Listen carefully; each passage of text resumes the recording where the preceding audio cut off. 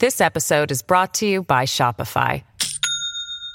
Do you have a point of sale system you can trust, or is it a real POS? You need Shopify for retail. From accepting payments to managing inventory, Shopify POS has everything you need to sell in person. Go to shopify.com/system, all lowercase, to take your retail business to the next level today. That's shopify.com/system. Hello, everybody. This is Marshall Poe. I'm the editor of the New Books Network. NBN listeners like to read books and buy them. So we thought we'd tell you that right now, our friends at Princeton University Press are having a remarkable site-wide sale. You can get 50% off books, including ebooks and audiobooks, with the code 50, F-I-F-T-Y, at checkout until May 31. You can save some real money on Princeton University Press books. I encourage you to go there and check it out. Welcome to the New Books Network. There are few thinkers who engender as much debate about their legacy as Leo Strauss, 1899 to 1973. His critics and biographers don't even agree about what scholarly discipline he practiced, political theory or philosophy. Was he a proto-neoconservative or a middle-of-the-road Cold War defender of liberal democracy? He is often depicted as a major intellectual influence on sections of the national security state right, especially during the presidency of George W. Bush, when he was portrayed as a puppeteer pulling from the graves the strings of notable hawks as Paul Wolfowitz. But the writings of Strauss often go unexamined. That is partly because they lean towards the abstruse. Strauss was not a general audience-friendly public intellectual in his day, and much of the homage to and attacks on him at this point take place in the pages of academic journals and in the halls of think tanks. We are fortunate, therefore, that we can turn to the 2021 book, Leo Strauss on Democracy, Technology, and Liberal Education by Timothy W. Burns, for elucidation of Strauss's thinking about how we can preserve liberal democracy in the face of apathy from moderates, classical liberals, and traditional conservatives, flummoxed by the rise of an aggressive left that questions whether the United States is a democracy at all, and an alienated alt-right that regards liberal democracy as now practiced as a character-sapping anachronism leading to civilizational decline. We learn from Burns of Strauss's admiration for Winston Churchill and touting of him as an exemplar of greatness within democracy. In one of the most absorbing sections of the book, we learn of a 1941 lecture by Strauss entitled German Nihilism, in which he examined the arguments of such groups as German rightist students in the 1920s that liberal democracy fostered moral mediocrity. Burns contrasts and details the idea of Strauss and Martin Heidegger and shows that Strauss foresaw that the other man's emphasis on resoluteness would metastasize into Heidegger's support for Nazism. Burns tells us that Strauss can speak to us today via his call to defend democratic constitutionalism and its spiritual and religious traditions. That call can lead to charges of elitism against Strauss because it entailed his championing of the idea of an aristocracy within democracy, a cadre of cultivated, well-educated leaders who would help maintain the intellectual and cultural moorings of democracies. Let's hear now from Professor Burns about who Leo Strauss was and what he actually wrote and thought. Hello, everyone. My name is Hope J. Lehman, and I am one of the hosts of the New Books Network. I'm talking today with Timothy W. Burns, the author of the 2021 book, Leo Strauss on Democracy, Technology, and Liberal Education. Thank you for joining us today, Tim. Thank you very much for having me, Hope. It's a great pleasure to be here. Well, thank you. I enjoyed the book, and I'm eager to discuss it. Let's start out with the obvious question. Who was Leo Strauss? Before I read your book, all that I really knew about him was his name often popped up in articles about conservatism and conservative thought. But I never quite grasped as to why a scholar who wrote primarily for academic audiences was so important to some of the movers and shakers in the conservative intellectual world. And even in that milieu, he's a figure of some controversy. Tell us about him, please. Well, let me start with some biographical background. Strauss lived from 1899 to 1973, as you said. He was a German-born Jewish-American political philosopher who revived the study of political philosophy in the 20th century. As an adolescent, he was immersed in Hermann Cohen's Neo-Kantianism. And then after serving in the German army for a year and a half, he began attending the University at Marburg, where he met Hans-Georg Gadamer and Jacob Klein, who both subsequently studied with Martin Heidegger. In 1921, he went to Hamburg, where he wrote his doctoral thesis under Ernst Cassirer. In 1922, he went to Freiburg to study with Edmund Husserl, the founder of phenomenology. But he also attended lecture courses given by Martin Heidegger, Husserl's student. His first book, Spinoza's Critique of Religion, was published in 1930. The work introduced him to various German Jewish intellectuals, such as Hannah Arendt. Others whom he met at the time and with whom he later carried on vigorous exchanges were Karl Löwith, Gerhard Krüger, Gershom Scholem, Hans Jonas, Emil Fackenheim, and Paul Krauss. He was also engaged in a critical discourse with Carl Schmitt. In 1932, he left Germany for Paris, where he became friends with the Marxist Hegelian Alexander Kojève, who had also studied with Heidegger, and Strauss was also on friendly terms with Raymond Aron and Alexandre Koyré. He moved to England in 1934 and then immigrated to New York in 1937 and worked mostly at the New School for Social Research, where so many German Jews found refuge, including Kurt Rietzler, another student of Heidegger who broke with Heidegger. In 1949, Strauss joined the political science faculty at the University of Chicago, where he taught until 1969. And he then spent a year at Claremont Men's College and 3 years at St. John's College at Annapolis. He died in 1973, having published 15 books and numerous articles in scholarly journals. And as I mentioned, he revived the study of political philosophy. We could say that there are 5 clear themes discernible in his writings: the theological political problem, esoteric writing, the quarrel between the ancients and the moderns, historicism, and the crisis of our time. And so perhaps we can touch on some of those today. I didn't realize that he rejuvenated the field of political philosophy. That's useful to know. How did you? Even the term was rarely used before Strauss. Oh, I didn't know that. That's interesting. Thank you. How did you become first interested in Strauss, and what appeals to you in his work?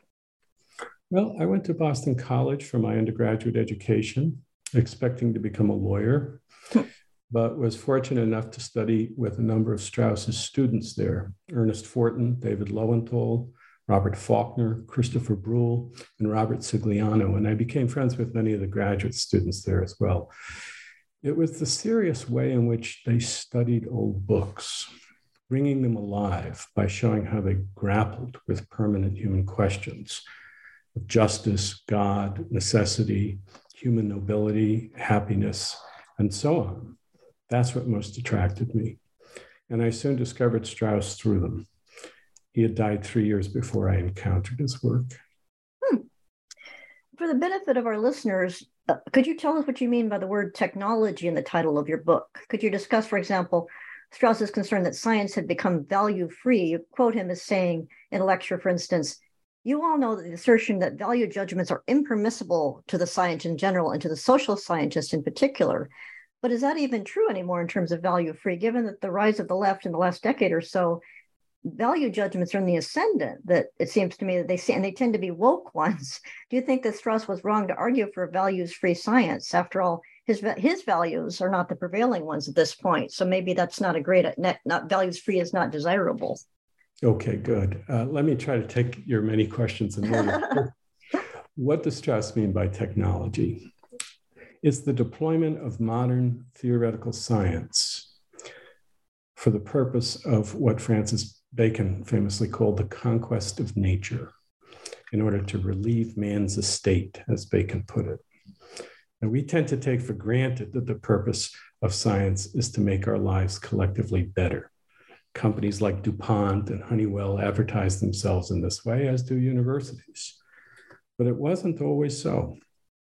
Science, or as it was known in the ancient world, philosophy, thought to have had as its end understanding, not transformation of the given world. And its practice was thought to be something rare, and certainly not to be an authority for political life. Modern science famously involves a complete change of approach. The old science is called barren. The new science would be productive. The old science had reason to treat our perceptual access to the given world as genuine. The new science set out instead to torture nature, as Bacon puts it, or to look for hidden regularities by first subjecting nature to controlled experiments with instruments that offered microscopic and telescopic perceptions, and attempting after induction to find regularities or so-called laws, natural laws, necessities that could be used to replicate strange things and reorder the given world to our liking. I could go on, but anyone who reads, say, Francis Bacon's New Atlantis, published in 1626, will see that the aims of this new science were very imperial and broad. As he says, the effecting of all things possible, including the production of submarines, aircraft, lasers, what we would call genetic manipulation, pharmaceuticals, bombs, prolongation of life, and so on. They're all spelled out in the fourth part of the New Atlantis. But broadly, we can say that it's the conquest of nature for the relief of man's estate. That's what technology is. The second, you ask about value-free science. Now, one could say that the new science was from the start value-free in one respect. It saw no need to accept the forms of things as they were given, but rather to transform them in accordance with human wishes. And this carried over into political science, first in Hobbes and his resolutive compositive method for the solution to human strife or the establishment of peace, so that we could all pursue our self-interested desires with reasonable hope of obtaining them. But with Hobbes and his successors, there was still the presentation of natural rights or justified moral claims at the heart of this new political science. I won't go into the development in German philosophy, with Kant and Hegel especially, that wrestled with the fact that the new science presented a world governed by necessities and therefore threatened the moral life, and how they attempted to overcome this. I'll simply say that the fact-value distinction came to be spoken of in social science when it became clear, especially with the introduction of non-Euclidean geometry into the new mathematical physics, that the new science could no longer claim to offer any guidance based on our common sense perception of the world, that it had nothing to do with that perception, and could not even claim that the new scientific understanding was superior to the non-scientific understanding. Further, the scientific understanding tended clearly to deprive the world of meaning and significance. So the dichotomy between life and truth came into focus, especially in the work of Nietzsche. Values, that is, what human beings had formerly considered the moral truths by which we could take our bearings, these came to be seen by everyone as human creations. Nietzsche attempted to offer a way out of what he saw emerging from this situation, namely nihilism, the will to nothing. One of those who took Nietzsche's work very seriously, Max Weber, made this fact-value distinction axiomatic for social research, claiming that science could be followed only as a vocation, that intellectual probity didn't allow one to sacrifice science, but that even so, reason could not establish that the way of scientific reason was the right way. And that, as Weber indicated, high religions offered lives of superior nobility and devotion to science. Only facts, said Weber, could be scientifically established, though he admitted that even the guiding questions of social science were driven by values. And the fact-value distinction does remain central to the practice of social science. What Strauss called for was a rational, evaluating social science. That's far removed from wokeism. Wokeism denounces rational inquiry. Wokeism is in truth based on relativism. It's a form of what Strauss called fanatical obscurantism. It forecloses debate by making not reason, but rather the subjective feelings of its proponents into the arbiter of what is to be permitted. Thank you very much. I made a mistake because I said I didn't know that about uh, Strauss being famous for his recovery of classical political philosophy, because that is the very first sentence in the introduction to your book. And I should have looked at my own notes to say I do know that because you told me that. So, but I'd like to now discuss the word democracy in the title of your book. You say, as I say, the exact quote in your book is, Leo Strauss is famous for his recovery of classical political philosophy. This does not initially bespeak a friend of democracy. And what do you mean by that? Could you elaborate on that? Yeah, sure.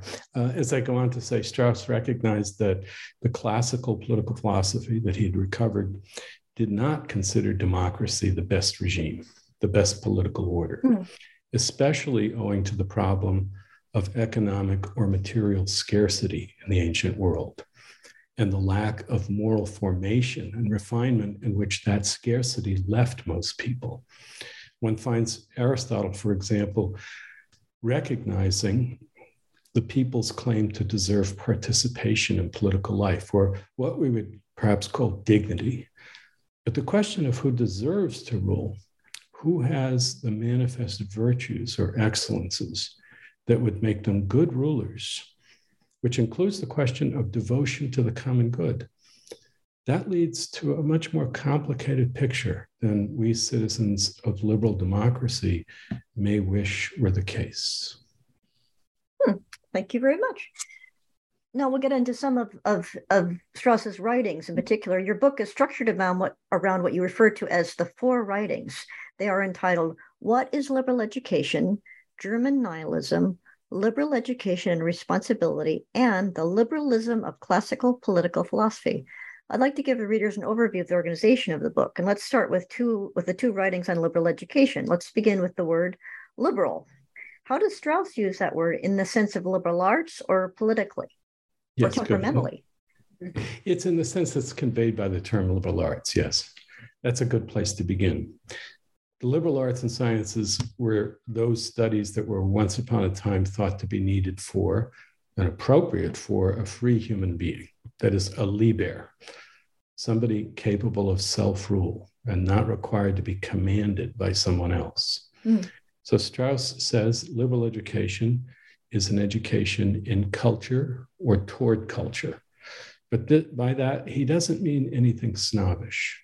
In fact, in a course given in 1959, he notices that Plato derides Callicles in a dialogue called the Protagoras, or presents him rather as what Strauss calls a culture vulture. By education in culture or toward culture, Strauss means an education that aimed to produce a cultivated human being, one who's given what's needed to become full, thriving, flourishing specimen of humanity, an education that broadened and deepened the soul and its capacity for reflection and prudence and moderation and awareness. And he goes on to contrast this with education that's informed by the notion of cultures in the plural, which is based on the fact-value distinction, and is behind the current trend in multicultural education and behind the current trend of departments in academia renaming themselves with the word cultures or studies in their titles. Yeah, that's very true. There were certain resurgences that from the 1970s, there was ethnic studies, and now the gender studies and so forth. Speaking of virtues and the general cultivation of the soul and the spirit and the character, you make the point that Strauss felt that the success of a democracy depended upon a virtuous citizenry. Could you discuss his concept of virtue and where we stand with virtue these days in American democracy? Has even the word virtue disappeared from our national discourse, and have those who have used it become figures of fun and derision? You don't often hear in this midterm season, you don't hear people saying, let's have more virtue. Right. Yeah. Well, this is a good question. I mean, 30 years ago, I might have said the term virtue is moribund. But virtue is reappearing increasingly in our public discourse. And in philosophy departments, there are now even faculty who specialize in what they call virtue ethics. And of course, people still refer to virtues all the time without using the word virtue. And they say someone's moderate or generous or courageous or witty or prudent or urbane or fair-minded. Strauss was concerned especially that in democracy, the social virtues, those that make one able to get along with others or to be counted as a nice guy or gal, that those are prized at the expense of the virtues that allow one to be a genuine individual. Virtues that sometimes require solitude or the ability to face serious opposition well. Maybe the observation made frequently today that there are very few genuine eccentrics in contemporary academia would be a case in point. They mostly want to talk about TV shows. Well, I was going to say, you said that Strauss was not a snob, but I give a tiny little pushback against that, because you mentioned he had disdain for popular culture at some times in his writing. You quote him, for example, as poking fun at citizens who read only the sports section and the comics. And I thought that was kind of funny, because it presupposes that there were newspapers then, when in his heyday, the Chicago Tribune and the Chicago newspapers were huge and influential. But these days, newspapers are struggling. Could you discuss where the difference between his view of cultivation versus what might be accused of elitism a little bit in his character? Well, let's notice that Strauss doesn't condemn reading the sports section or comics, but reading only these. They're entertainment. That's a good point. I didn't make that distinction. They're part of relaxation. And the beauty of sports is that it's fierce combat with no real consequences. It's a hobby and a distraction. And that's a further step away, you could say, from Hegel's and later Nietzsche's claim that the morning newspaper has replaced the morning prayer. As Strauss put it by way of explanation of that passage, not every day the same thing, the same reminder of men's absolute duty and exalted destiny, but every day something new with no reminder of duty and exalted destiny. Specialization, knowing more and more about less and less. Practical impossibility of concentration upon the very few essential things upon which man's wholeness entirely depends. This specialization compensated by sham universality, by the stimulation of all kinds of interests and curiosities without true passion, the danger of universal Philistinism and creeping conformism. And I'll add that there may be some contemporary forms of poetry, broadly understood, that are popular and that actually examine permanent human questions in depth, not just novels, but also films and even TV series. Well, I was going to say, in terms of, you also talk about Strauss's view of how he conveyed himself and his ideas in his writings, and you refer to his concept of perfect gentlemanship.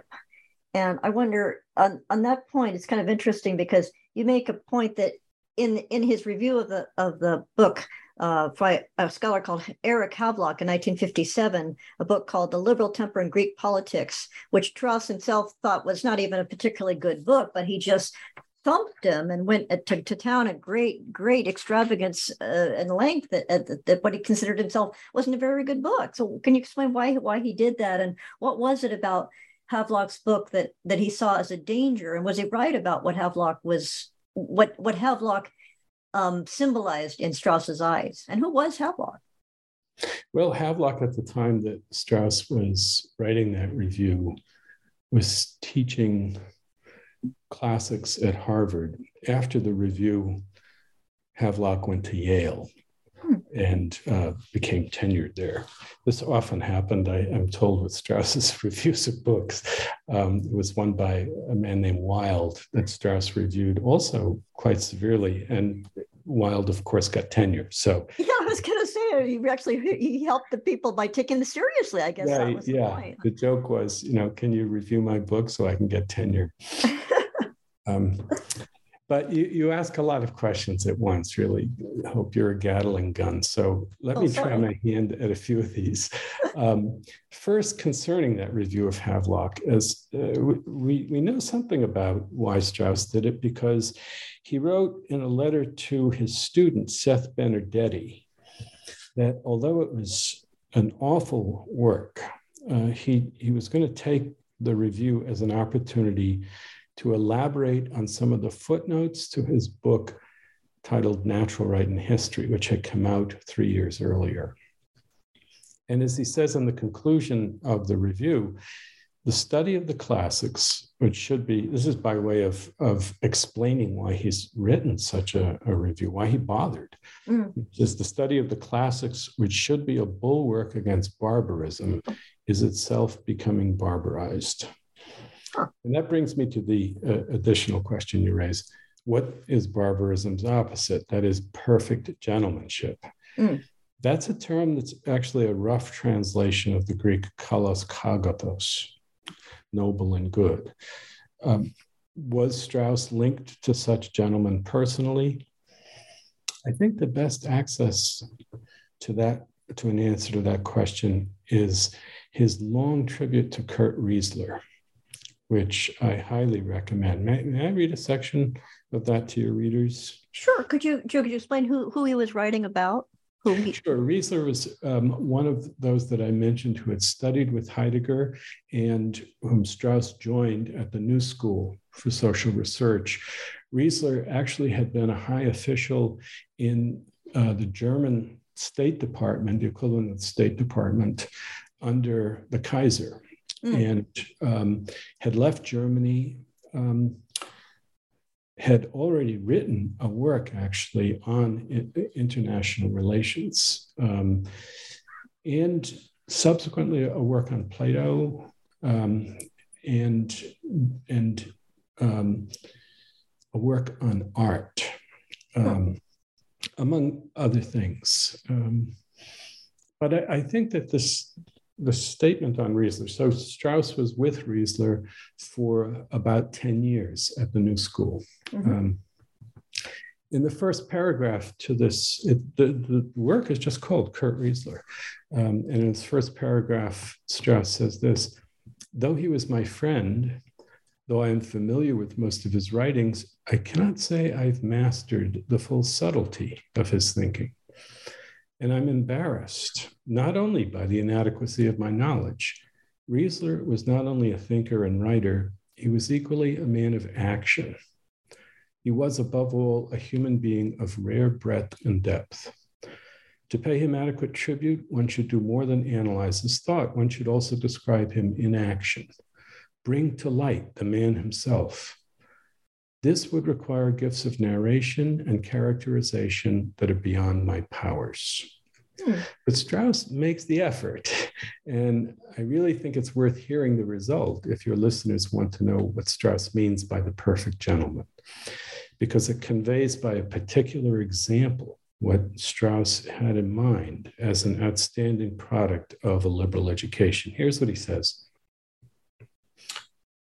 Before I present my considerations on Riezler the scholar, I want to mention that Riezler, more than anyone else among my acquaintances, represented to me the virtue of humanity. I believe he was formed by Goethe more than by any other master. His interests and sympathies extended to all fields of worthy human endeavor. He could easily become an outstanding scholar in a great variety of fields, but he preferred to be a truly educated man rather than a specialist. The term professor does not designate anything of him, but the term gentleman does. The activity of his mind had the character of noble and serious employment of leisure, not of harried labor. And his wide-ranging interests and sympathies were never divorced from his sense of human responsibility. Nothing human was alien to him, unless we reckon the sordid, the mean, the vulgar, and the fanatical among the human. He could become angry, but he never felt moral indignation. He could despise causes and even human beings, but his contempt was never cut off from pity. He was a man of great warmth and tenderness, but he was utterly unsentimental.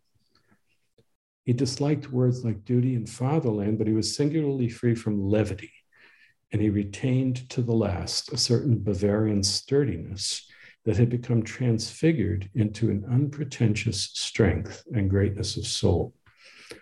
In his long and varied career, he could not help hurting other human beings, but there was no trace of cruelty in him. He had strong likes and dislikes, but they bore no relation to self-interest or vanity. He was sometimes unjust, but he was never petty. In company, he was always pleasant, not heavy or moody, not frivolous or half-absent. Though his was a rare intelligence, only a crude man could call him an intellectual. His speech was in perfect harmony with his being, direct, weighty, of a manly grace, and free from any trace of the spurious or affected. He did not derive pleasure from winning arguments.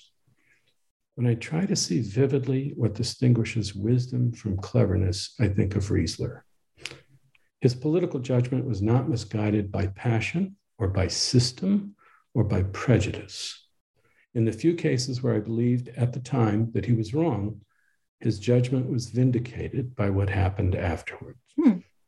All the important points made after the Second World War by Chester Wilmot on the basis of more or less secret information were made during that war by Riezler on the basis of information accessible to everyone. So there it is. There's the gentleman, the product of liberal education that you're rightly inquiring about. And note that Strauss isn't saying that Riezler was a philosopher, but rather both a scholar and a man of action. Yeah, it's very interesting that Strauss said modestly, well, I don't know how to put this into words, and yet that's a very moving portrait and a very multifaceted portrait. And it's interesting too, he doesn't refrain from indicating the warts and all. He says unjust but not petty. I think that's very touching. Right. And it's a good portrayal of a European, of a pre-1914 European diplomat that a sophisticated person of great cultivation who was not cruel the way the post-war world turned into. Thank you for reading that. That's a good insight into Strauss and what he valued and what he felt were virtues and honorable men. And now turning from honorable men to your chapter on German nihilism, which is a different group, a different kettle of fish, because they were certainly a frightening and sinister group of people, as it turned out. You say, you talk about the essay you wrote about the students in the 1920s, the German students, and why they turned to Nazism in the end. And you make the fascinating point that Marxism was too stodgy for them, that Marxism was too focused on economics and bread and butter issues, and they wanted something grander, that they wanted a moral grandeur in their own twisted way. But and you say that if perhaps that I guess Strauss argued that if these young men in the 1920s in Germany had had a figure of moral import such as Churchill, that they might have been turned away. Do you think is that in fact what Strauss felt? And do you think that's even correct? Because it's not like young people were flocking to Churchill in Britain, in his own country at that time. So I was kind of doubting if Strauss was correct about that. Yeah, well, you're right about the English youth. They were taken with communism. But you've already provided an answer, I think, Hope, to why Strauss thought that German youth would have benefited immensely from the example of Churchill. The English youth were stuck on Marxism. The German youth were more progressive, seeing, as the Marxists did not see, the future leveling of humanity that Marxism presented, and desiring a future with moral meaning over and against the Marxist future, but without any conservative inclinations. There was no thrown and altar sympathies to these German youth. They were sons and grandsons and great-grandsons of godless men, as Strauss quotes Ernst Junger, observing. The example of Churchill might have been something for these German youth, something like watching Secretariat in the Belmont. It might well have caused them to sit up and say, what the hell is this? Liberal democracy can produce such greatness, such understanding of what sacrifice means, what blood, sweat, toil, and tears mean. Liberal democracy is supposed to say that stuff is nonsense. that we're all followers of our self-interests, that we go along to get along, or get along to go along. Yet liberal democracy produces what we had thought history had long ago negated. Maybe we're mistaken. Maybe there's room in liberal democracy for the very life of devotion for which we long. Maybe our historicist reasoning is mistaken. Now remember, Strauss says of these youth that they didn't take Hitler at all seriously. They said, Hitler, the less said of him, the better. The students said that. Yes. Interesting. Huh. Well, I'm sorry, go ahead. This is a youth who were reading Ernst Junger, Heidegger, Spengler, and their sentiments were more sophisticated than most, to be sure, but they weren't simply divorced from that of the typical German youth. I recommend to your listeners an autobiography by Alphonse Heck. It's called A Child of Hitler. And the subtitle is Germany in the Days When God Wore a Swastika. Heck recounts how it wasn't any political or economic development that drew him to Hitler, who was taking over the Rhineland, where Heck lived when he was 13 years old. Rather, it was the death of Heck's grandfather and the sense of the finality of death. That event hit home and brought home to him and overcame him. And it caused him to reflect on death and a little bit. And that was, it's strangely moving. He talks about how his grandfather's dog had laid down on the grave of his grandfather and refused to leave it and died. Heck was seeking meaning, significance in the face of death through sacrificial devotion. And that's not so far removed from what the more educated German youth were seeking.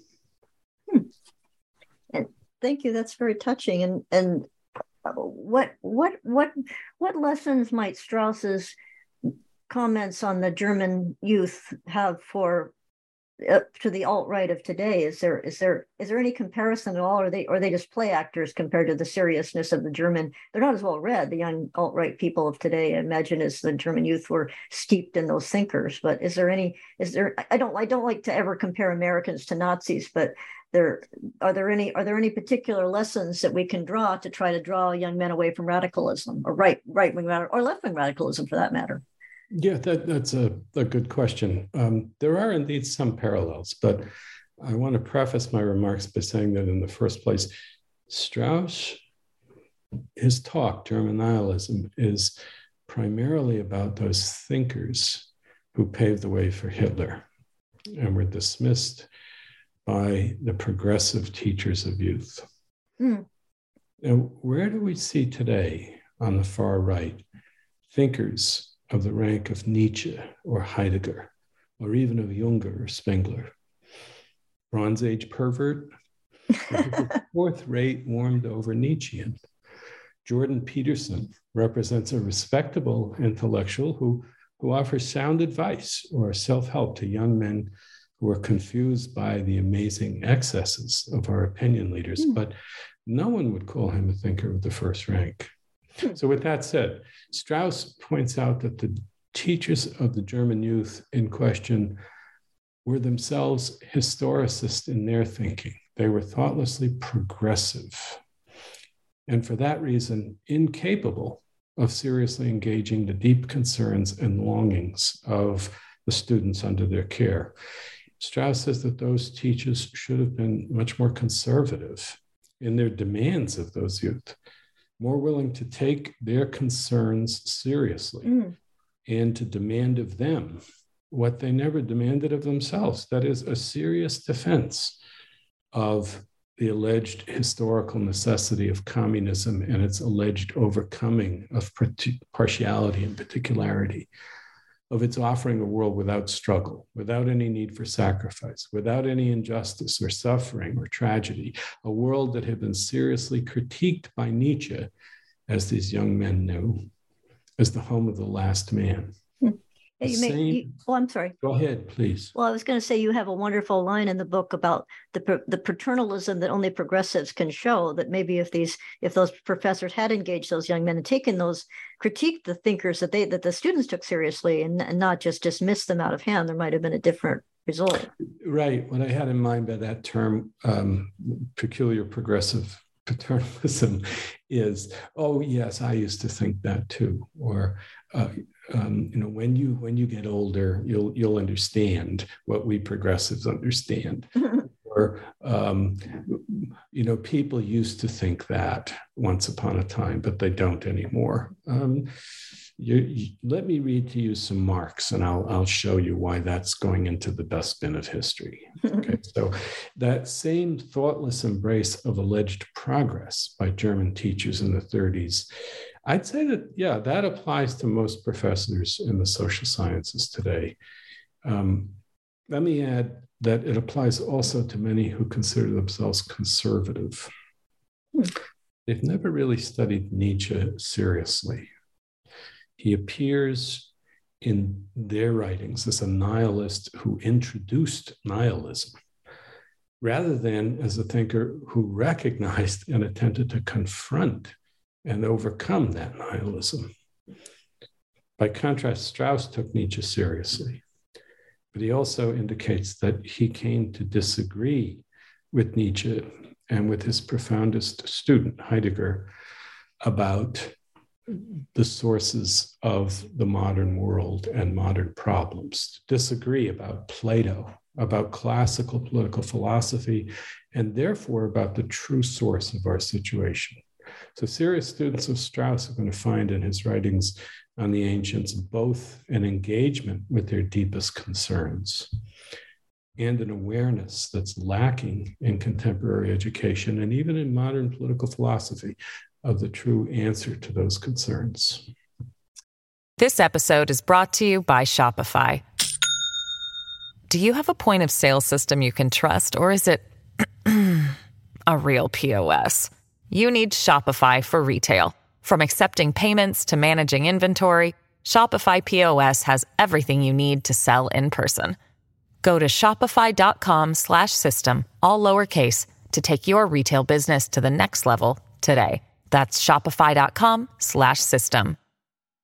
Well, speaking of other thinkers that influenced Strauss and that he wrote about, and also in terms of the technology part of the title of your book, you write, as the founder of the technological project of putting theoretical science in service of the political goal of the conquest of nature, Machiavelli, in Strauss's reading, launched modernity and its move towards democratic politics. And I was interested that Machiavelli, I don't think of that when I think of democratic politics. Could you talk about that key phrase, the conquest of nature, a little bit? Yeah, sure. I've touched on it a little bit, but not with regard to Machiavelli. And let me say that my friend Devin Stauffer has compelled me to correct my presentation of Strauss's understanding in an exchange that's published in the summer 2022 issue of Interpretation. Machiavelli obviously comes before the modern scientific project was launched by Bacon and his followers, including Descartes and Hobbes. But Strauss draws our attention to the enormous influence that Machiavelli had on Bacon, and thereby on Hobbes, who was Bacon's personal secretary, and on Descartes. So to reduce this to the simplest terms, Machiavelli showed the way through his call for the conquest of fortune or chance to the Baconian conquest of the given world, the world that happens to have been thrown up by blind forces of necessity and chance. Bacon says that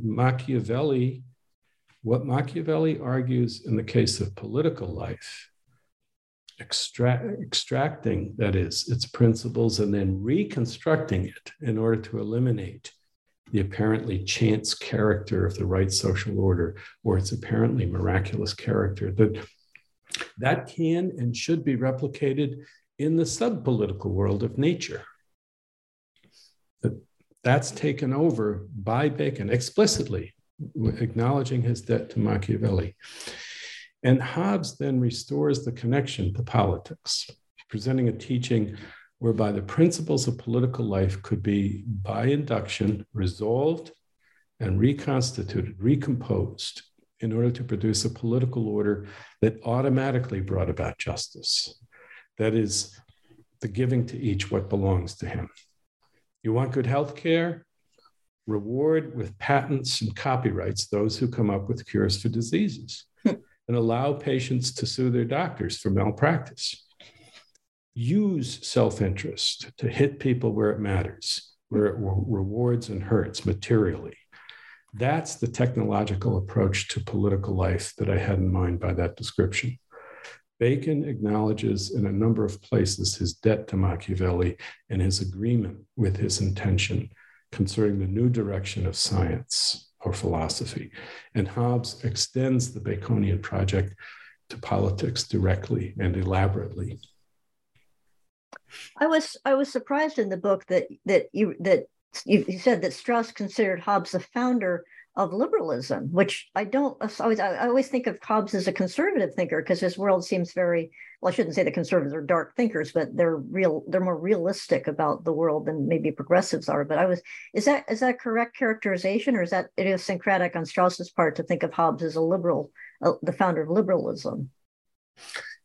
It's certainly it was an unusual characterization when Strauss first made it, and it's a major issue in the dispute between Strauss and his students and what is called the Cambridge School, founded largely by Quentin Skinner and his students. And maybe the best place to begin considering Strauss's argument is in Natural Right and History. Chapter 5 is a section on Hobbes, followed by a section on Locke.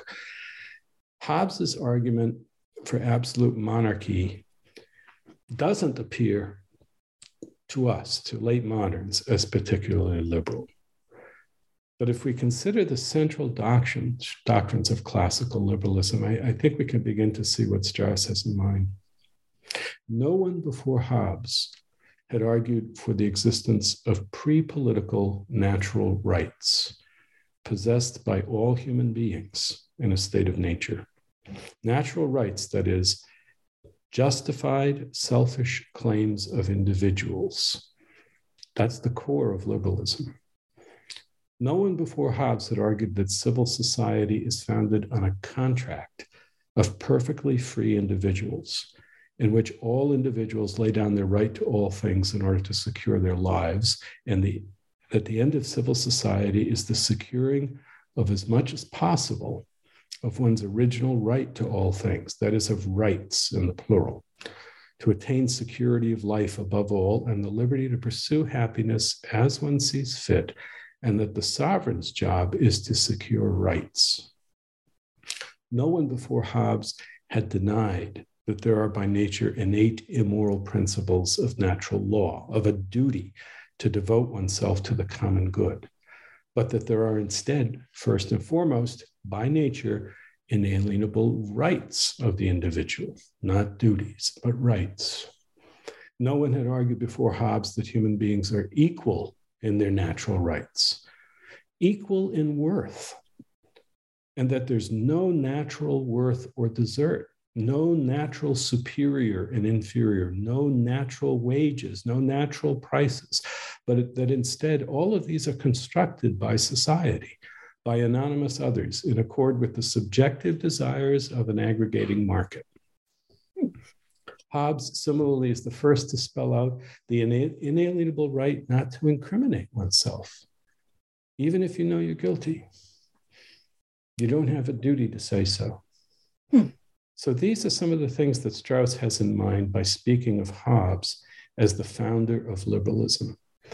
Now, what emerges from Hobbes's doctrine is the powerful state, sure, unlimited in its means, but limited quite severely in its ends, such that an enormous private sphere with a web of relations and associations, which we call now society, that comes to exist and take us up, in fact, most of our lives.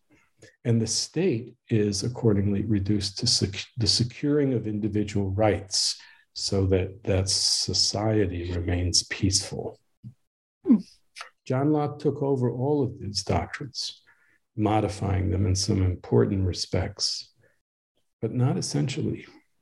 Strauss's argument is that Locke is a quiet follower of Hobbes, who, more prudent than Hobbes, and therefore more effective than Hobbes, was able to convince a number of his followers that there's nothing new in this. I'm just following the teachings of Anglicanism.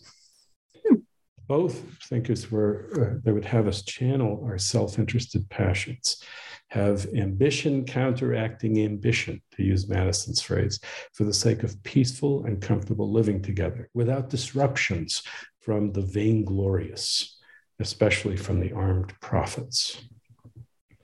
Now, let me mention, incidentally, that some historical support for Strauss's argument on this question has recently been unearthed by Felix Waldman of Cambridge University in a very interesting discovery. Waldman uncovered a memoir of Locke by someone named Pierre Mazot, in which Mazot quotes Locke's associate. This was just last year. He finds him quoting Locke's associate, James Tyrrell, as saying, while at Oxford, Locke, quote, almost always had the Leviathan by Hobbes on his table, and he recommended the reading of it to his friends. However, he, that is Locke, later affected to deny in the future that he had ever read it. Well, maybe he didn't. Maybe it was just sitting on his table. Right. No, he told other people to purchase it. Oh, I see. And this was already, Locke was already called out on this during his lifetime by the Bishop of Worcester, and who showed in an essay how there were some arguments that sounded very strikingly close to those of Hobbes's Leviathan in the first and second treatises. And Locke, in effect, said, oh, isn't that interesting? I've never read it. That doesn't reflect terribly well on Locke, unfortunately.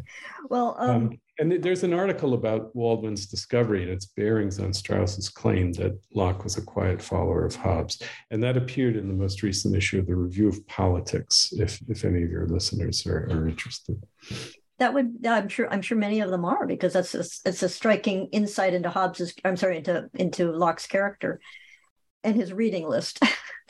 Speaking of the thinkers that influenced Strauss, I was interested that, given that he influenced so many American thinkers and American students that later became quite important in the political, the national security state, for want of a better word, that he was influenced by Heidegger. And I don't think of Heidegger as having a huge influence in conservative thinking. Was in American, I guess, in the would-be the sort of pretentious intellectualism of some conservative thinkers who are not particularly well read.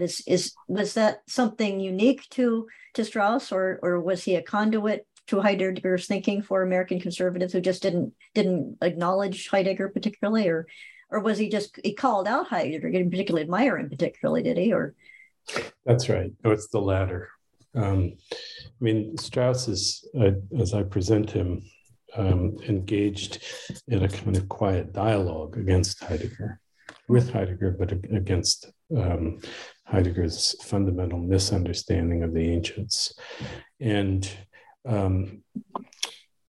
so why would Strauss bother with Heidegger? Heidegger has been extraordinarily influential in America. We've all heard of the first manifestation of that influence, existentialism. We may have heard of Hannah Arendt, Hans Jonas, Karl Levith. These are all very influential students of Heidegger. In philosophy, the work of John Gray bears mentioning as an early exponent of Heidegger's thought in America. In theology, of course, the work of Etienne Gilson, and more recently of Karl Rahner, a close friend of Heidegger. In political theory, One major school of thought, the Berkeley School, associated with Sheldon Wolin, is influenced by Heidegger.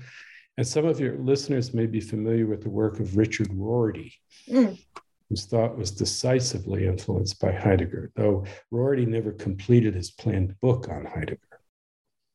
Other listeners may be familiar with the term postmodern.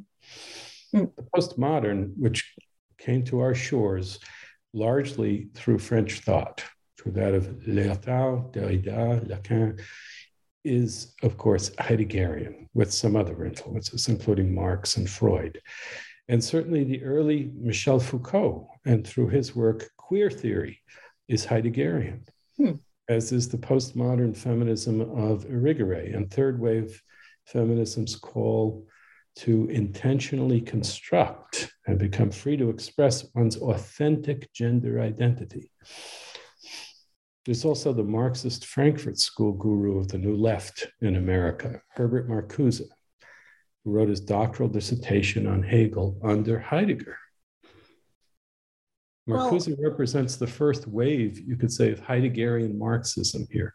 And maybe you haven't heard of Marcuse, but it's hard to imagine the 60s without him. Oh, yes. Angela Davis, one of the early Black Panthers, a Communist Party member, later a member of the faculty in the University of California system, studied under Marcuse. You've heard of Edward Said. Mm-hmm. He and his doctrine of Orientalism is standard reading in Middle East studies departments. Traces education. You'll find it goes back first to his cousin, Charles Malik, an early intellectual influence on him, who had studied with Heidegger at Freiburg. And then to Frantz Fanon, who studied with Heideggerian Merleau-Ponty and was promoted by existentialist Francis Janson. Strauss saw very early on, by 1925 that is, that Heidegger would come to have such great influence. Well, I'm thoroughly refuted on saying, well, he didn't know who was Heidegger. So thank you very much. Comprehensive and very tactful correction of that, because that was very helpful. There's reason that you wouldn't know. It's because, of course, I mean, Heidegger in 1933 became director of the University of Freiburg and became a member of the Nazi Party. It's complicated. Heidegger claims in an article in 1949 that, in fact, the Nazis did not like him one bit, got rid of him as fast as they could, that he, in the 30s, was giving classes on Nietzsche in which he was quietly attacking the Nazis. But he remained a card-carrying, paying dues member of the party until 1945. Mm. And so people like Lacan, they wanted to hide that. They didn't want people to know about their past. But it's now become much more respectable to talk about Heidegger, to acknowledge, to work on him and to acknowledge his influence.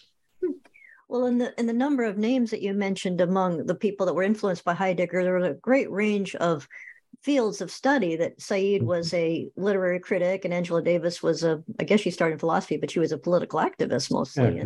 And I wonder if we could discuss Strauss's how people characterize him, because Heidegger was a philosopher pretty much pure and simple. Whereas, would you consider Strauss a intellectual historian or a political theorist or a philosopher, or was he just what department was he in at the University of Chicago, for example? Well, Strauss is actually much more, you could say, of a strict philosopher than Heidegger. After all, Heidegger in the rectoral address and then subsequently in the introduction to metaphysics indicated the activist nature of authentic being, as he called it. That is, that he expected that type of being, authentic being, to be something that could be taken up by virtually everyone, and was devoted in a certain way to this, what he saw as this great political battle between the West and this somewhat philosophic nation, as he conceived of it, Germany. And that's what caused him to speak in the introduction of metaphysics, but also in the first issue in the 30s. But then when it was reissued in 1953 with all mistakes removed, he still spoke of the inner truth and greatness of National Socialism. That is to say, as he put it, its opposition to technology, that he thought that the movement was opposed to that which was driving the West, and rightly opposed to it. I can return to the question of what Strauss is, but perhaps you want to talk about some of the other thinkers that we were.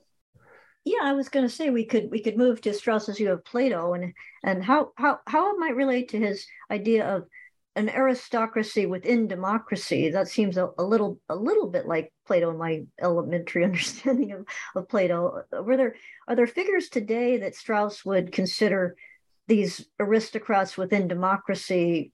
For example, would he regard some of it as meretricious? For example, Obama liked to hobnob with intellectuals, and Biden makes a great play of meeting with historians, and John Kennedy certainly liked to hobnob with.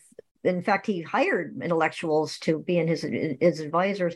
How would Strauss's views work in practice of an aristocracy? That certainly Churchill was a great reader of history. He actually was a serious student of history rather than just playing at it.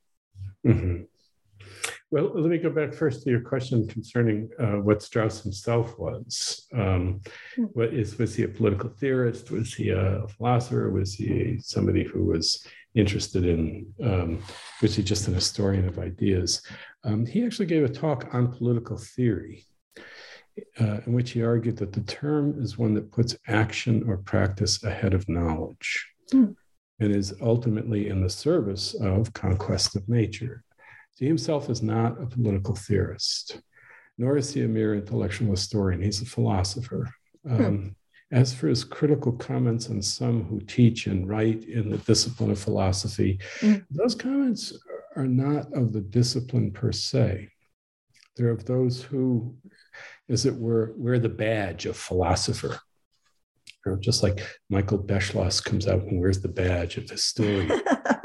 That's right, or John Meacham.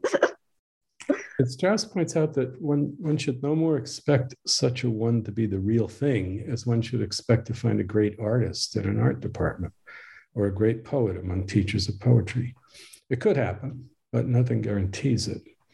He reserved the name philosopher for thinkers of the first rank, like Edmund Husserl.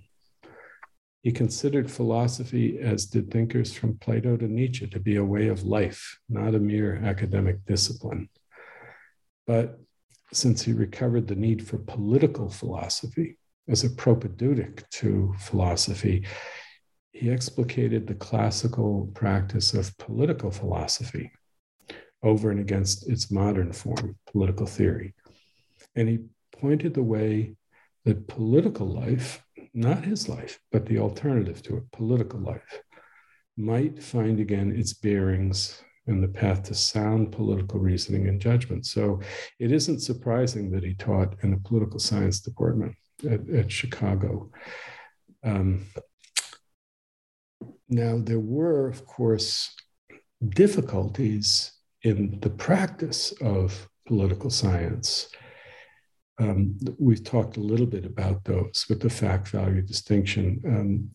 And Strauss did see a problem with the practice of political science, a problem that could be corrected by examples like Churchill. That is, he saw the contemporary practice of political science, positivist political science, as quite unscientific in some of its claims and as degrading in its assumptions. For example, it dismissed common sense reasoning, as kind of superstition laden, even as it relied on it. So political scientists only poll human beings, for example, if they're doing a voter study. They're known to be human beings on the basis of common sense and nothing but common sense. That they're not known through social science to be human beings. Value-free political science made a pretense of scientific knowledge, often rendering common sense unnecessarily into the jargon of science. I'll give you an example. There's a book that I had to read as an undergraduate by Huntington and Brzezinski. It was called Political Power, USA, USSR. And there's a statement very early on to this. I think I can quote the full thing. The coming into being of a new generation of leaders is so highly probable as to become virtually certain with the passage of time. Sounds like Kamala Harris. What does it mean? It means that political leaders eventually die. Yeah. But does one really need probability studies to know that? Above all, in its search for causes, for necessities, value-free social science makes the degrading assumption that everyone is self-interested or altogether subject to blind forces. It's an assumption that renders the thoughts and speeches of political actors irrelevant. For example, there's a subdiscipline in political science called judicial politics. That's replacing an older subdiscipline called public law. Judicial politics entails no serious reflection on the arguments, the jurisprudence of Supreme Court justices. Behind it, instead, one perceives this deep cynicism that tells young men and women it's all a power and interest game with no human choice. No one's ever motivated by justice or adherence to principle. Now, that distorts the phenomena of political life. Or I'll take another example from comparative politics. I recently read an article on Tunisian politics in a top-tier peer-reviewed journal. And it compares and contrasts the autocratic rule of Bourguiba and Ben Ali in Tunisia from 1956 to 2007. It repeatedly claims that the Bourguiba government must be understood as having practiced co-optation of various interest groups with the goal of maintaining power. That's the fundamental thesis. That claim is contradicted later in the article when the author admits that the Bourguiba government had a vision of the common good for Tunisia, informed by a long-range modernization plan, that it put a premium on the actual competence of its ministers in delivering on that vision. And it had far less personal corruption, as the author puts it, than did the Ben Ali regime. Those are all terms that the author is not supposed to use as a value-free political science, but which are, of course, crucial to understanding, to describing what was actually taking place in Tunisia. And these common sense observations contradict the earlier social science account in that article, rendering the author's findings incoherent. So these are the kinds of problems that Strauss has in mind with allegedly value-free science.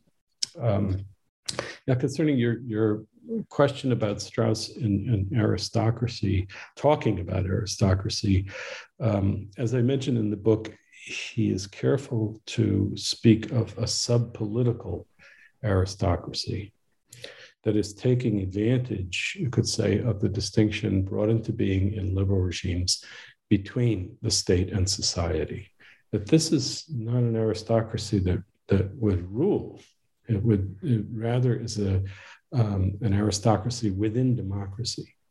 And is it unusual to speak in this way? By all means. But we might consider that both John Adams and Thomas Jefferson spoke of the need for a natural aristocracy within American democracy. A natural aristocracy, not a conventional or hereditary one. And they meant by that term human beings with sufficient talents, moral education, and adherence to honor to be reflective, to judge well, to govern. They didn't mean J-school graduates yelling on social media. They didn't mean lockstep woke corporate executives who live in gated communities and feel guilty about their wealth and are afraid of being disinvited from the correct galas with Hollywood actors.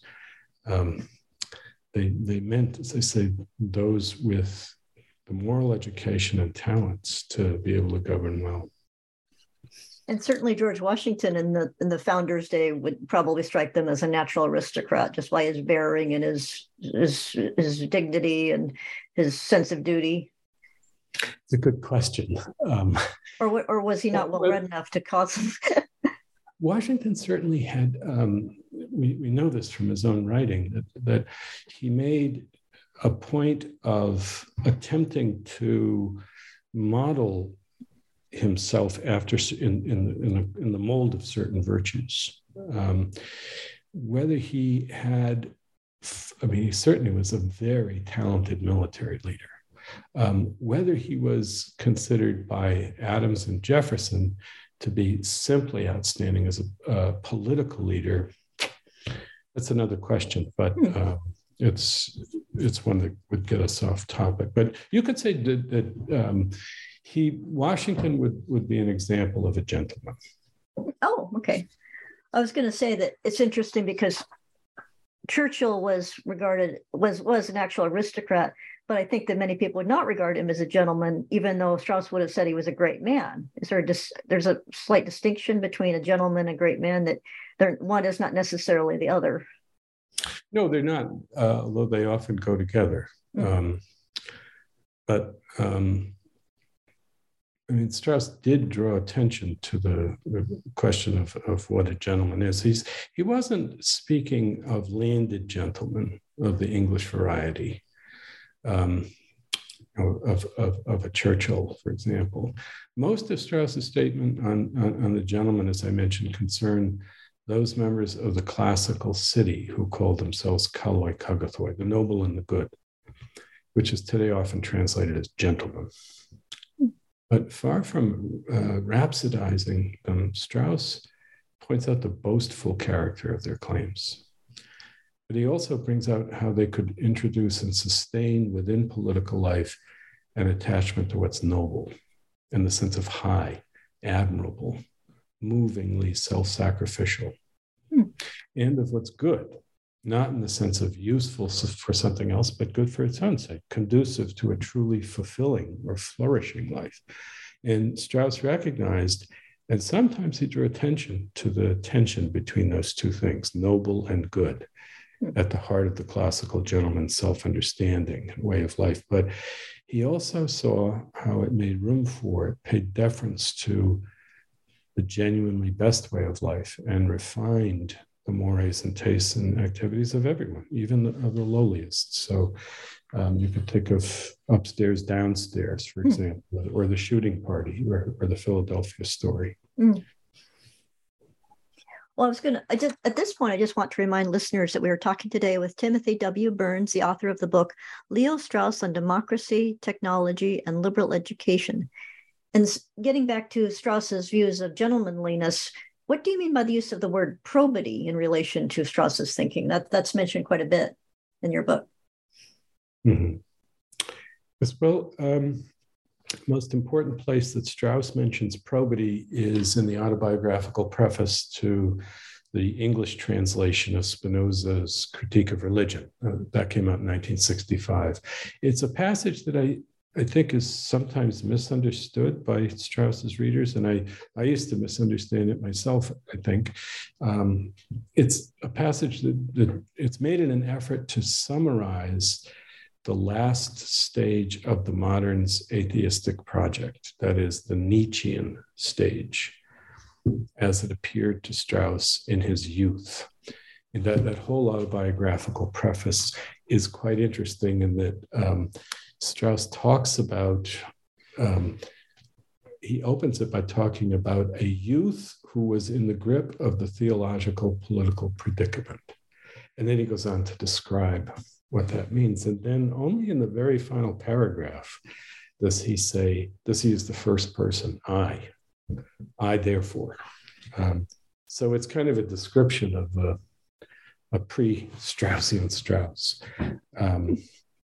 And What does this mean? This summary of Nietzsche, which has Nietzsche's thought that has the statement about probity.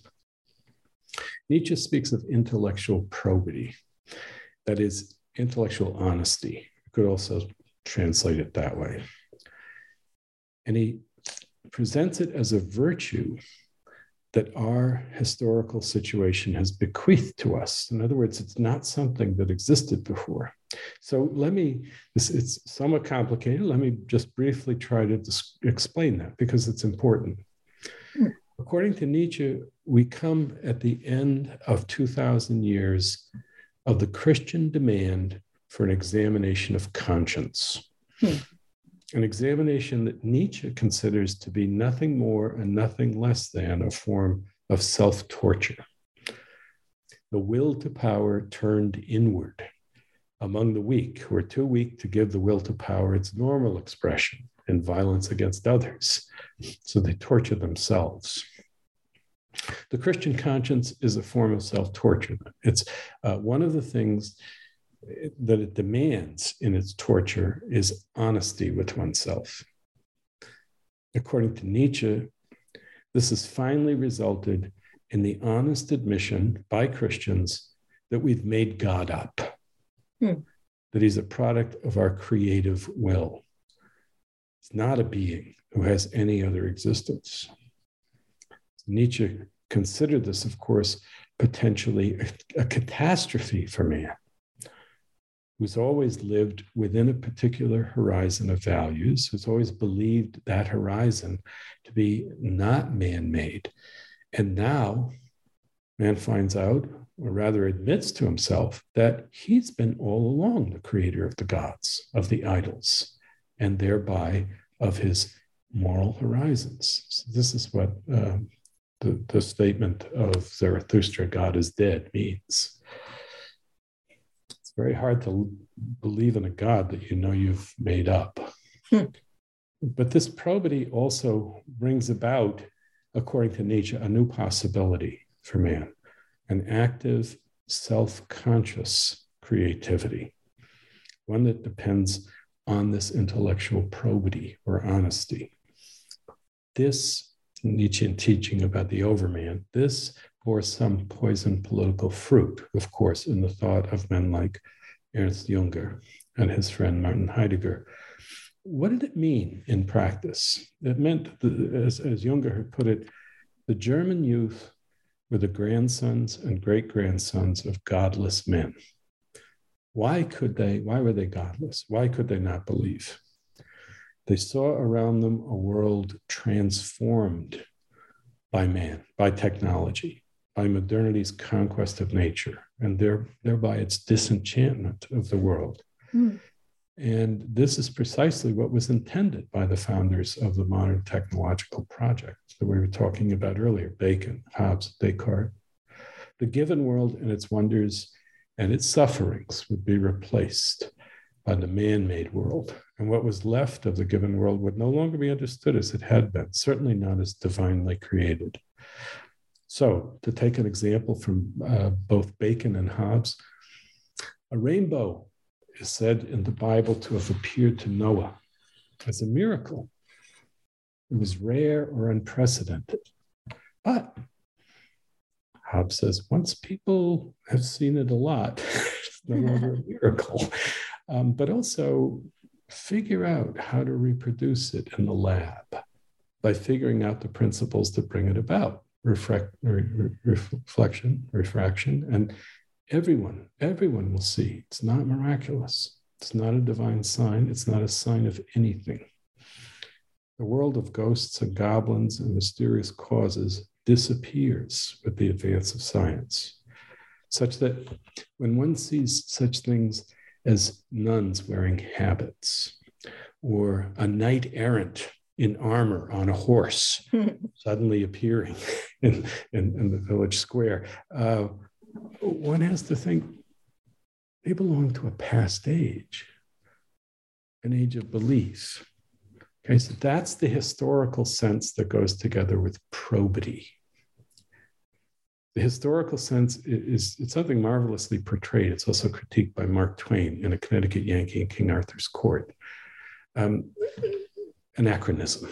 The historical sense, it's already visible in the initial rebellion against modernity, as Strauss notes, that went by the name of Romanticism. Romantics longed in a futile way, as Strauss says in his review of Collingwood. They longed for a lost past. It's a futile longing for the past. That is, they viewed the lives of human beings who could be moved by devotional chivalry as better than the life available to them in disenchanted modernity. But they could not themselves accept as true what those who had lived in the past accepted as true. Okay, so that's historicist probity. And Strauss faults it for being insufficient. It's not enough. As failing to provide, that is, a warranted godlessness. It's not sufficient to say, I just can't believe. And I'll add that Strauss also points to Socrates' description in the Republic of the hatred of the lie in the soul as evidence that intellectual probity is not the creation of Christianity at all.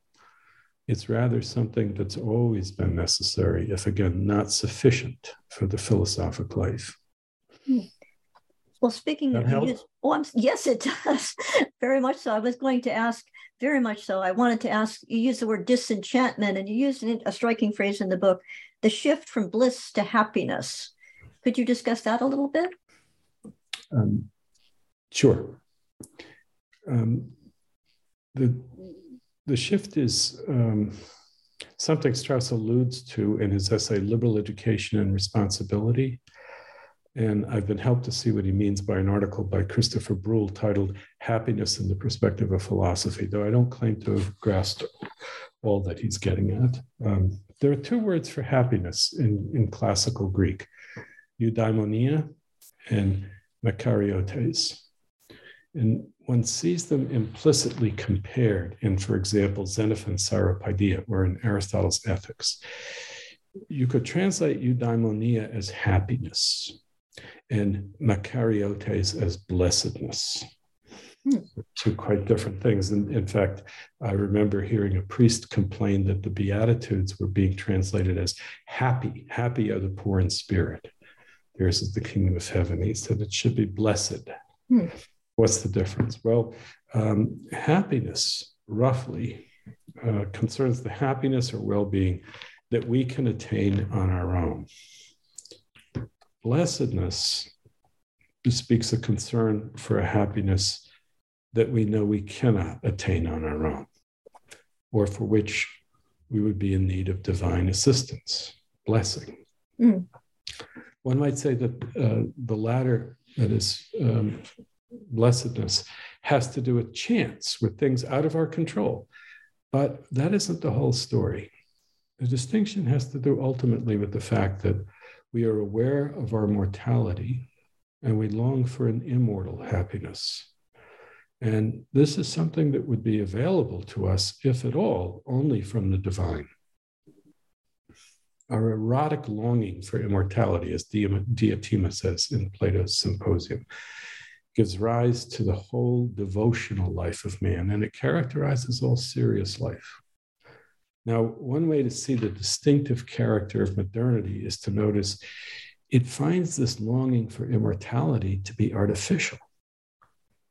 And it holds out the promise that we human beings can be perfectly happy on our own, with comfortable, healthy, secure lives that also have sufficient distractions and entertainments. And we can achieve this by our scientific conquest of nature and the gifts that it makes available to us, as one sees with perfect clarity in the theological writings of John Stuart Mill. Mill says, I can see the day coming when to think that we are not in any way, or people long for immortality, that will seem as strange as does now the thought that we can be happy being completely mortal. Well, in terms of happiness, you also discussed that Strauss talked about rootedness, which is kind of sad because he spent much of his life on the run from the Nazis, and he had to entirely master another country and several countries, England first, and well, I guess England, then here. And could you discuss his concept of rootedness, and what exactly do conservatives now see in Strauss? I mean, I see references to him. What is it that appeals to a wide variety of conservatives about him? Is it his concept of rootedness within culture? Because he stresses that sticking to one's traditions, one's values, one's upbringing, one's basic background is very important, and that seems a big part of conservatism. But at the same time, some people see him as a liberal. It's kind of confusing. Okay, well, yeah, and he does use the term "citizen of the world" at one point, which I was actually surprised to see. But then I noticed I was too. What he's claiming is that the cosmopolitanism that he has in mind by that term is something he's at pains to distinguish from the cosmopolitanism of contemporary liberalism. That is, he's talking about a very hard-won and rare cosmopolitanism. It requires an ascent from the limitations of one's here and now. It speaks to the possibility of being guided eventually by standards of conduct that are not partial or particular or parochial, but instead universally admirable. It really has little to do with Strauss's own experience of exile. It's found rather in Plato. And the rarity of it also speaks to what you were saying. Strauss finds that the guiding principles from which most human lives, if they're to be ennobled and live toward action rather than toward thinking, that those principles are available in the traditions, the rooted religious and national traditions into which we've been born. That is, in law, as divine law, which lend moral meaning, significance to human life. Okay, with that said, I think it's important to distinguish Strauss's understanding of tradition and its role in a life worth living from that of Heidegger. Heidegger presents tradition in his book, Being in Time, in that book's account of time. And he argues that the tradition into which one has been thrown by fate, by history, must be incorporated into one's authentic, angst-informed, individual, future-directed project in being with others. This is a posture toward tradition that's essentially revolutionary. It's anti-conservative. It's explicitly seeking a heroic new beginning for each member of the Volk. And the authentic self that Heidegger talks about has no reverent love for heritage as love of one's own, of one's deep ancestral roots, of one's family. The authentic self of Heidegger has no reverence for tradition's accumulated wisdom of experience. It has no sense of prudence, and so of moderation, this caution about uprooting or breaking with tradition in its embodiment of the wisdom of our ancestors. It's instead perfectly compatible with it, even stems from Heidegger's contempt for the they, in German, das Man. He talks about throughout Being in Time, and which represents inauthentic living. Contempt for the whole everyday social world of the 20th century. So Heidegger can say in Being in Time, thus understood as reasonableness, I'm quoting now, or prudence. Thus understood as this word, Verständigkeit, constitutes the inauthentic existence of the they. The inauthentic is the wrong way. This reasonableness, this prudence. And Strauss's understanding of tradition is much closer to that of Edmund Burke or Aristotle. Well, thank you. I was going to ask you about some of Strauss's views on Burke, but then I'd like to shift now from Burke to a rough, not quite a contemporary, but a somewhat near in time, that Tocqueville's view of greatness in democracy, because that seems very similar to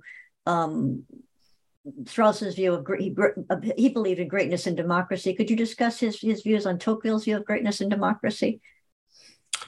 Yeah, sure. That this is something that some of my friends who are like me, fans of Tocqueville and of his penetrating analysis of modern democracy, they've gently argued with me about it.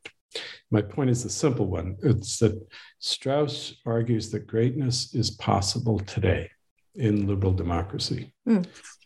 Tocqueville, by contrast, points almost exclusively to the past for examples of greatness.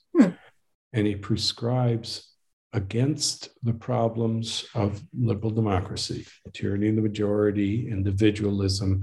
He prescribes contemporary democratic solutions, such as the doctrine of self-interest rightly understood, such as voluntary associations of even the most prosaic kind, and the democratic family. Not only that, but Tocqueville encouraged his aristocratically inclined readers to bow to what he called a force superior to man, that he saw carrying us along toward modern democracy. He encouraged them to abandon, his aristocratic leaders to abandon their attachment to aristocracy and the possibilities, explicitly says, of human greatness.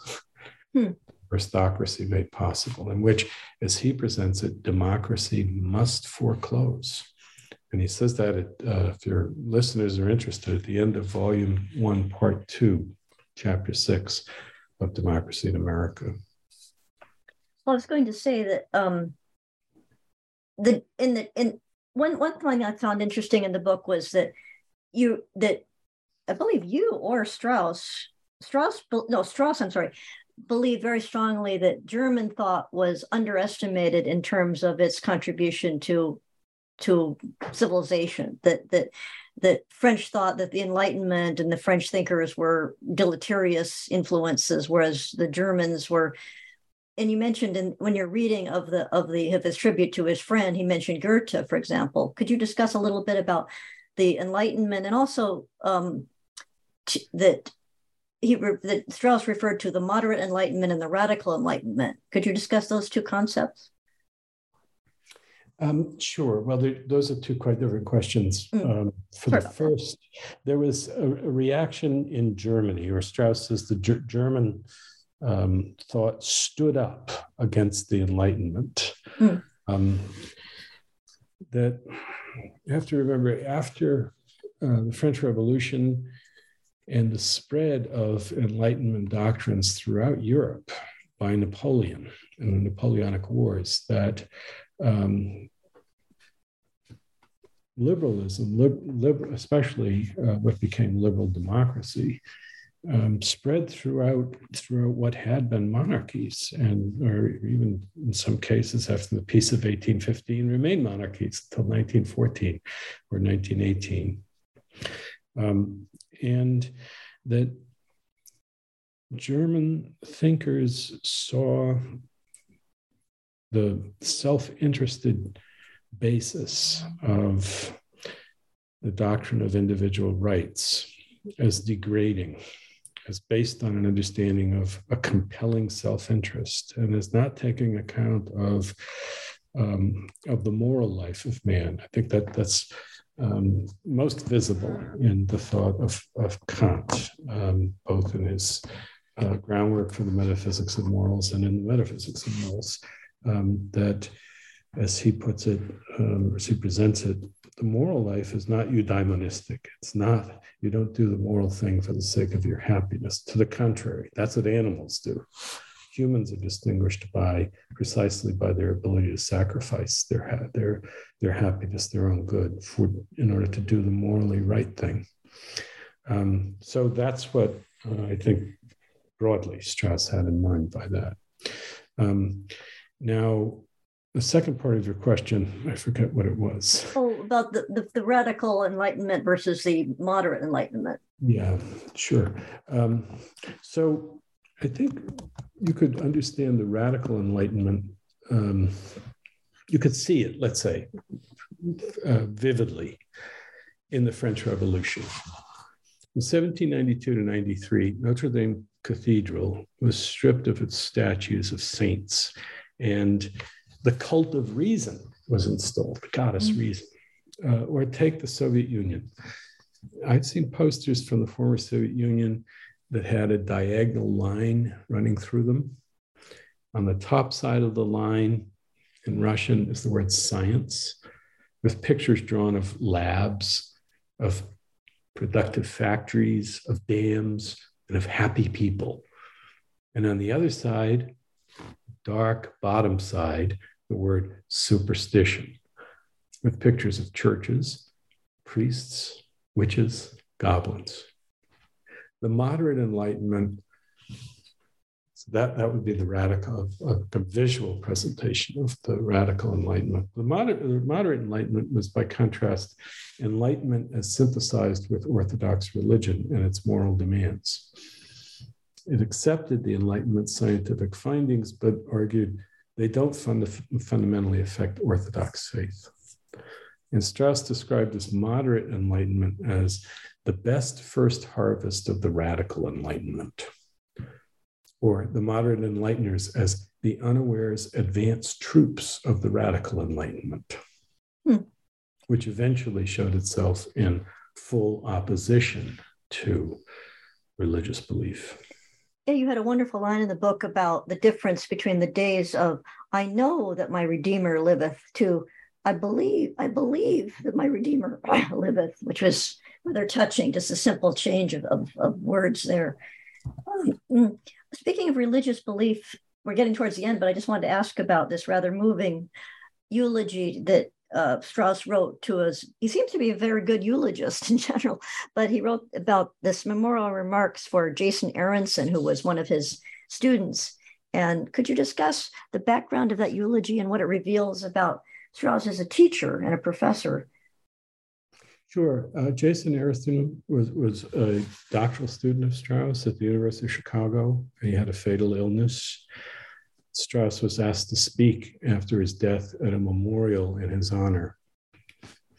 And I contrast that memorial with one that Heidegger gave. But Strauss's remarks bring out, it seems to me, the attention that Strauss paid to both the mind and the heart of his students. And it's meant to encourage the kind of investigation of one's religious tradition that speaks to the heart and offers deep articulations of the objects of its longings and of the world to which these longings correspond, the world of the call of God to a life of righteousness.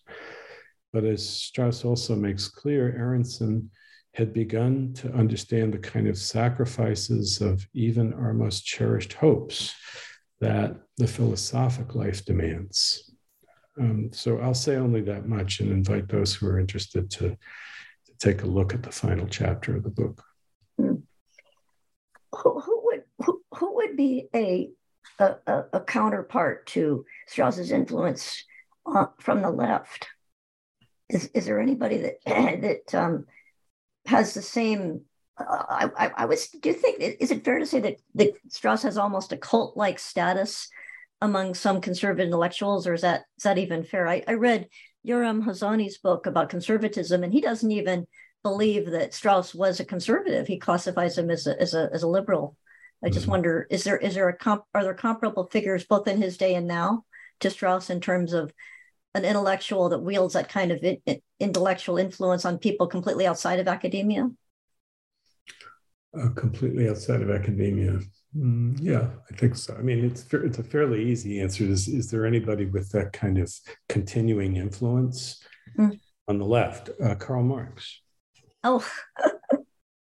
When I was speaking with some academics in China a few years ago, they expressed astonishment at the great abiding influence of Marx in America.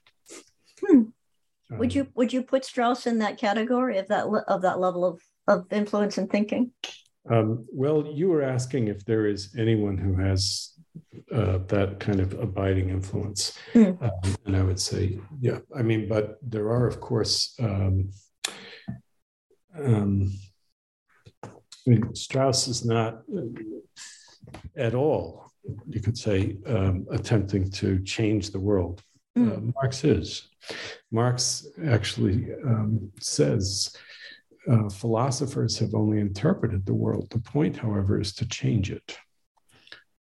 So critical thinking has to replace philosophy. And Strauss is pointing to the ancient alternative over and against that modern attempt.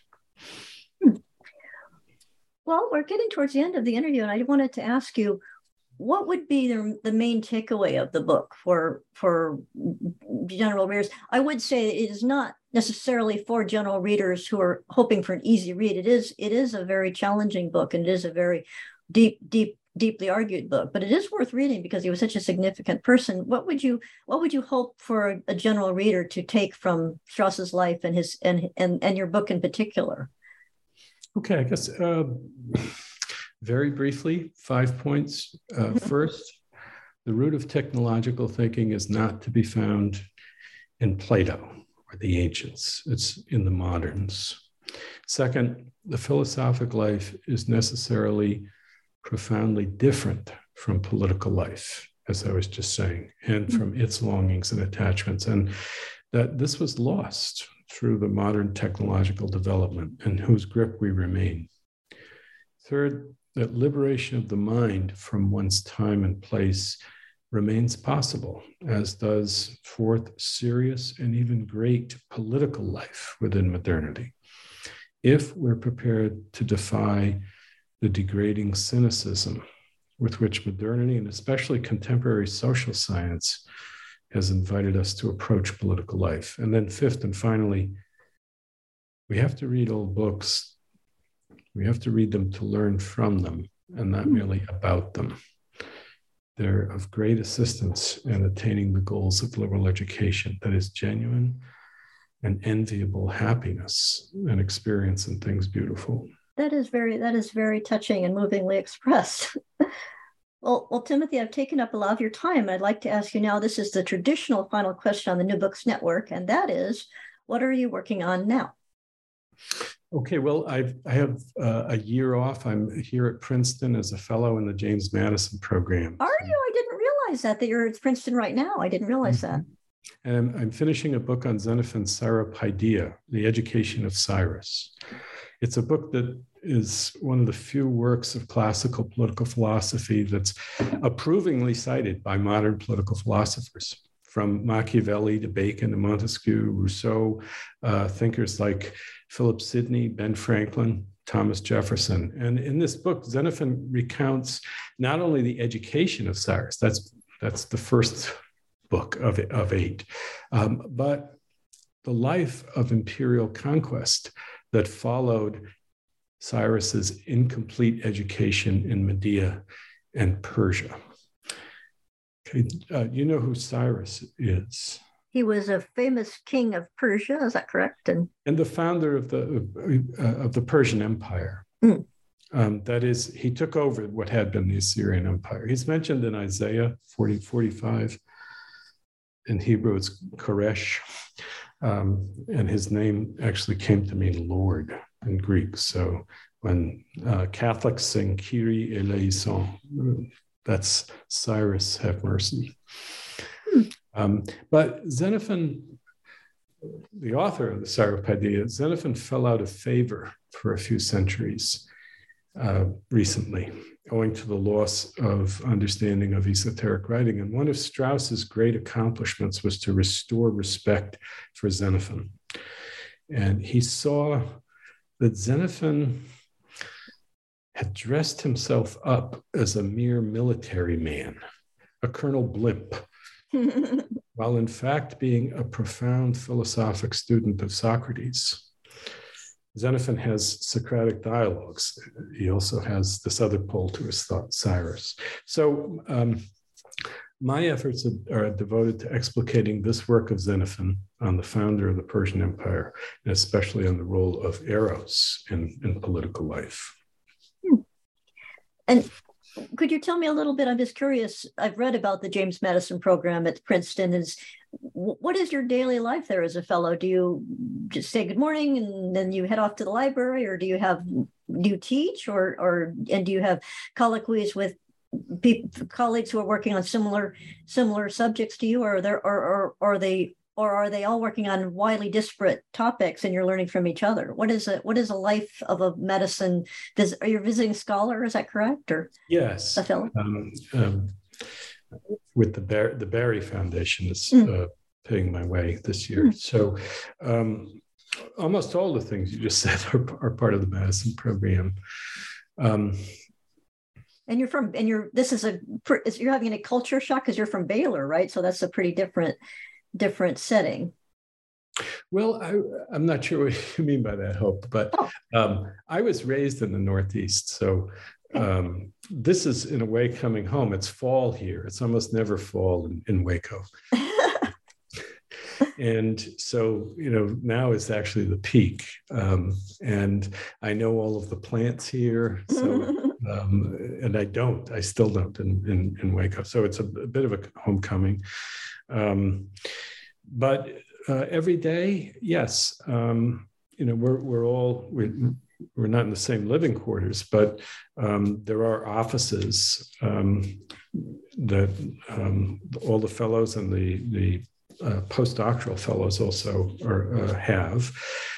Every Tuesday from 9:30 to about noon, there's a breakfast, a very nice breakfast. I don't eat breakfast, but a very nice breakfast. And you ought to. It's good for you, You could discuss that with my health coach wife, Ilsa. So that's very nice. Robbie George is there. He's, of course, the founder of the Madison program, and he does a terrific job of directing the discussion for that would be Robert P. George, the professor of jurisprudence there and the director of the program. That's right. Yeah, everyone calls him Robbie. And Brad Wilson is there. He's the executive director. And I interviewed him about his Hamilton book. He's a very nice man, very nice. Yes, man. Oh no, he is. He's terrific. And Shiloh Brooks, who is the new associate director, and then all of the fellows. And that includes some faculty, but mostly it includes people who are there just for the year to do their own work. And then there are luncheons at which we present the work that we're doing at whatever stage it is. So we're expected to do that at least once during the year, each fellow. And there are lectures that are given. So we had a lecture on Constitution Day from a Circuit Court of Appeals judge. We just had Matthew Continetti here to talk about conservatism and his new book on that topic. We've had other lecturers speak on a number of topics of the day. And so just about every Thursday, there's a kind of formal lecture. And I've been very impressed, I have to say, not only with the fellows, but also with the undergraduate students at Princeton at these lectures. The James Madison program has a habit of calling on students to answer questions during an hour-long Q&A after the lectures, and those students are terrific. They're asking questions with great confidence and having listened very carefully. Their questions are challenging, but they're civilly, respectfully presented, and there are some future leaders among those students. Well, wonderful, and maybe they will be chronicled by Xenophon someday. And that's interesting to me that you're recovering a wide range of human experience from a German Jewish professor fleeing Hitler to people being persecuted by Cyrus the Great. So that's really fascinating. Well, thank you. I just want to say with that, I will just thank the scholar we've been talking to today, Timothy W. Burns, the author of the book Leo Strauss on Democracy, Technology, and Liberal Education. And thank you, listeners. Thanks, Tim. Thanks, everyone. Bye-bye. Many thanks, Hope, for your terrific questions. Thank you.